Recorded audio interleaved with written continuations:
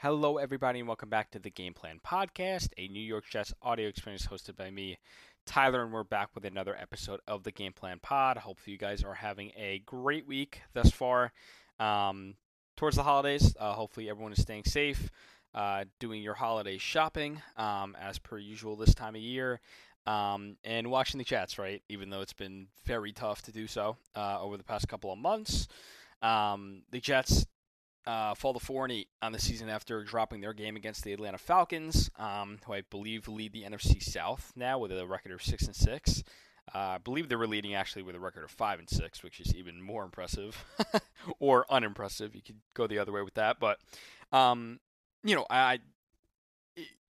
it's really hard to expect things from this team right now. Positive outputs from many units on the team. I mean, the defense has been on the field for so many, like just so long, right? For so long. I mean, they're logging so many minutes on the field, and it's so tough for them to get in rhythm when they're so tired towards the end of the game, right? And they still come out and like dominate every game, and it's so impressive. It's wildly impressive, and guys like Sauce Gardner, Quinn Williams, C.J. Mosley, Quincy Williams, guys just come to work every day.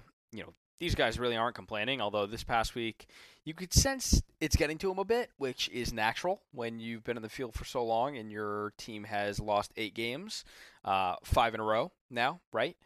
So it's been very tough. The team started 4-3. They now drop to 4-8. So I mean, it is very, very difficult to kind of gain any sort of optimism. This season has really been just a blunder in terms of obviously losing Aaron Rodgers. The first 4 snaps of the year isn't helping the cause whatsoever. But the team's unwillingness to look ahead last offseason to try to get a backup quarterback for 39-year-old Aaron Rodgers, who just turned 40 a couple days ago, is criminal, right? I mean, Zach Wilson, obviously, having Zach as your backup quarterback, you have to experience some growing pains, some mediocre QB play, less than mediocre QB play. Sometimes you wish for mediocre QB play. I feel like this team could have won 2 to 3 to 4 more games this year if they had, QB play that would keep them in games and actually, provide a spark rather than, kind of relying on your defense to get safeties and turnovers and stuff like that. It's always tough when you put your defense in a position. Luckily, this is a very good defense and a top 3 defense in the NFL, and that's factual per DVOA. It's very tough to win games when your defense is constantly in a position of trying to get a stop and then trying to kind of push the agenda a bit, trying to force a turnover, because your offense is not, they're not capable of driving 80, 85 yards down the field to score a touchdown, right? And I mean, I feel like this team has scored less than 10 touchdowns all year. It's close to that, sadly. But it's just been very, very, very hard to get anything going on offense. And this is probably the worst. I mean, this is definitely the worst offense I've ever seen in my 23 years on this earth, right? I haven't seen anything close. Adam Gase's offense, it runs laps around Nathaniel Hackett's offense right here, and it's not all on Hackett. I'm not blaming it all on the coaching staff. Coach Sala, I think he's done actually a pretty good job of keeping this team in check. Obviously, the rumor this past week, Zach not wanting to start at quarterback, per The Athletic, Zach Rosenblatt and Diana Rossini kind of dropped a bombshell on a random, it was like a Monday, that Zach just didn't have any interest in playing for the Jets any longer, and he wouldn't play when called upon. That kind of got poo-pooed over the last couple of days. Zach actually spoke today at around 5 p.m. Eastern and said, "Yeah, I'm playing." The rumor's not true at all. You can't really expect him to say much else, so it's hard to debunk a report there when the player you're talking to is the one being, kind of looked at as the one who is leaking it. But the Jets also released Tim Boyle. I've seen the rumors and conspiracy theories that he was the leak. Who knows? I don't know. They picked up Brett Rippon. He's going to be the third Quarterback this week, the emergency QB with Trevor Siemian as the backup, and Zach Wilson starting once again versus the Houston Texans. So I feel like we always record these podcasts, and there's always a big news drop on a Wednesday. Wednesday's always a big news drop day. But yeah, I mean, it'll be very interesting to see how Zach responds to being benched once again. I mean, this is like already like his third or fourth time in his career that he's been benched. I feel like, at this point, it comes to a point where, enough is enough, right? I think he's really going to try to air it out. And he said today, he was quoted saying, this is going to be the most fun I'm ever going to have, right? And I feel like he's definitely at a point where he's just going to let it rip. I mean, there's really, at this point, genuinely nothing to lose. Like, his career, it's still there for the taking, right? I mean, he's not, I've seen the reports saying, Rodgers talked to him and, sitting and not playing would be career suicide. I mean, I don't really have an opinion on it. He's starting, so, I mean, that we could put that to bed. But as of right now, I'm running with, Zach is going to kind of just air it out. We saw how many times Garrett Wilson was open in that Atlanta Falcons game. I mean, we saw it.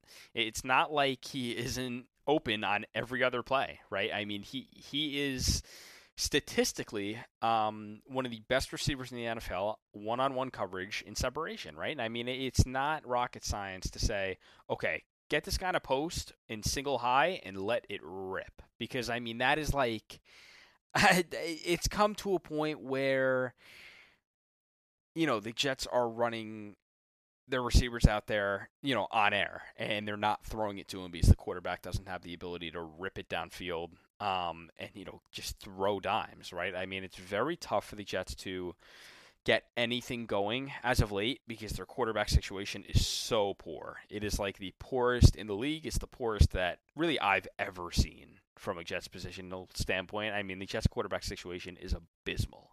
And I know Aaron Rodgers is going to come back in 2024, but you cannot roll with Zach Wilson as your backup again in 2024.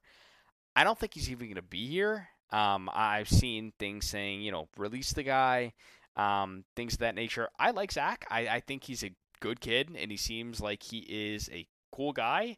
But I just don't feel that the Jets can go into next year with a 40-year-old Aaron Rodgers and say, okay, we're going to roll with the same backup quarterback situation as we did last year. It's not going to happen. I think they will go out and pick up a guy like a Gardner Minshew, like a Jameis Winston, just to really get him behind Rodgers to have that security. Because if, God forbid, Rodgers goes down again, you really don't want to roll in the next year with Trevor Siemian coming off the bench, right? I mean, that would be another lost year. That would be another year with all these guys on the rookie contract, Sauce Gardner, Garrett Wilson, AVT still on his rookie contract, coming back from injury. It would be horrible. I mean, if we just had another lost year here. So next year has to be the year, in my opinion, to make the playoffs. And, the Jets have to take full advantage of, their cap situation. They aren't in cap hell, right? They could sign a couple players this offseason. I feel like I'm rambling on about the offseason when I'm supposed to be previewing the Houston Texans game here, but we will get to that in a quick second. But yeah, overall, the Jets have a decent situation heading into the offseason, a few re-signees that they probably have to get done. But we will definitely touch more on that as the season progresses. And, who knows? Do we win a couple more games? And, are we talking about in the hunt at 9-8? I don't think it's going to happen. I mean, winning out would be astronomical, and I'm not even sure you make the playoffs at 9-8. You probably don't actually in the AFC. So the Jets are probably as close as getting eliminated from playoff contention as you could be. But at this point, I'll take anything. I just want touchdowns. In terms, winning games, losing games, what am I rooting for? It's so hard these days to root for losses, man. I mean, we've been through so much. I just want to see points scored. I'm so over it. Like, I'm so over the draft. I'm so over, rooting for losses and, looking at, the draft order, and it's just exhausting. So I'm just really hoping that we can, just win a few games here just to get some excitement. I mean, I know most people are probably rooting for losses at this point. It's just so hard for me to do so. I mean, Aaron Rodgers being here, all these players on rookie contracts, statistical analysis. It's very hard to root for losses these days. But who knows? I mean, if the Jets lose the next 4 games and they have 2 games left, I'll probably root for losses. But at this point, I just want to see anything on offense to get excited. I mean, it's been very rough this season, very, very rough. It's just a complete waste of a football season. So I'm hoping to see something out of this team moving forward. But getting into the Texans game, rookie phenom C.J. Stroud comes to town at MetLife Stadium to take on former number 2 overall pick Zach Wilson. It'll be interesting to see how the Jets defense responds with a young C.J. Stroud under center. I feel like the Jets fare okay against rookie quarterbacks, right? I mean, CJ has been a beast this season. I mean, the guy has literally reinvented the term of rookie quarterback because I don't think we've seen a rookie quarterback perform at this level. I really don't know. Since was Peyton Manning that good? I really don't even know in his rookie year, right? I mean, he was. But CJ Stroud is just on another level. The kid is dynamic. He could do really everything. I mean, he has a brilliant arm. He could run around a little bit as well. Great on the play action. He's definitely a guy who you build around, who you show to potential free agents and be like, yeah, this is who's going to be throwing you the football, right? I mean, it's just they have a pretty good support system over there as well. That offensive line is pretty good. Devin Singletary, Damian Pierce at running back with Nico Collins as their prime receiver there. Tank Dell unfortunately went down.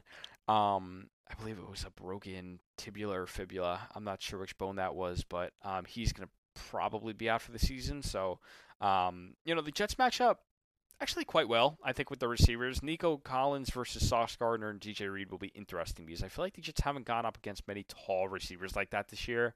And Nico Collins presents a pretty unique test for Sauce Gardner, so I'll make sure to see how they two match up. But yeah, I mean, overall, their offense is pretty good. They have Dalton Schultz, a tight end, as well. Their defense, I mean, the coaches over there do a great job getting those guys ready to play.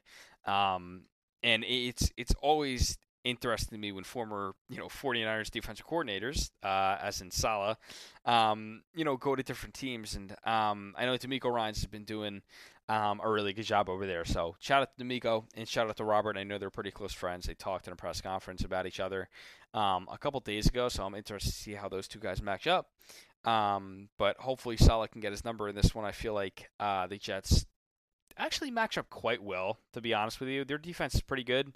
They have some premier players. Will Anderson, who they just drafted, 3rd overall last year. They have some pretty good players there. Former Jet Blake Cashman, who's actually putting together a pretty good season at middle linebacker. The once injury-prone Blake Cashman has been a pretty good player for Houston. So it's going to be interesting to see how the puzzle pieces match up here. The Jets are in a spot where 4-8, again, nothing to really lose. So do they just let Zach air it out, similar to the Chiefs game? Who knows? I mean, I feel like the Jets really don't have anything to hide in terms of Zach Wilson at this point. I feel like they were a little more hesitant to just throw him out there because they kind of felt like, is he ready? Is he ready to throw deep? Is he ready to audible, call these plays? Regardless at this point if he's ready or not, is he going to be on the team next year? If that's even in question, I think you just got to let the kid rip it because at that point, if he does do well, then you have something. If he doesn't, then you don't, right? So I feel like at this point, the Jets should just let him go out there, do his thing, and kind of just, toss the football to Garrett Wilson 20, 25 times to see what happens because I'm ready for it. And I think you guys probably are too. So with that said, that's about 14 minutes of Jets goodness. Or badness. It can go either way again. But with that said, if you guys can follow me on Instagram at New York Jets Game Plan, Twitter at New York Jets Game Plan, and on Threads as well. Same tagline there.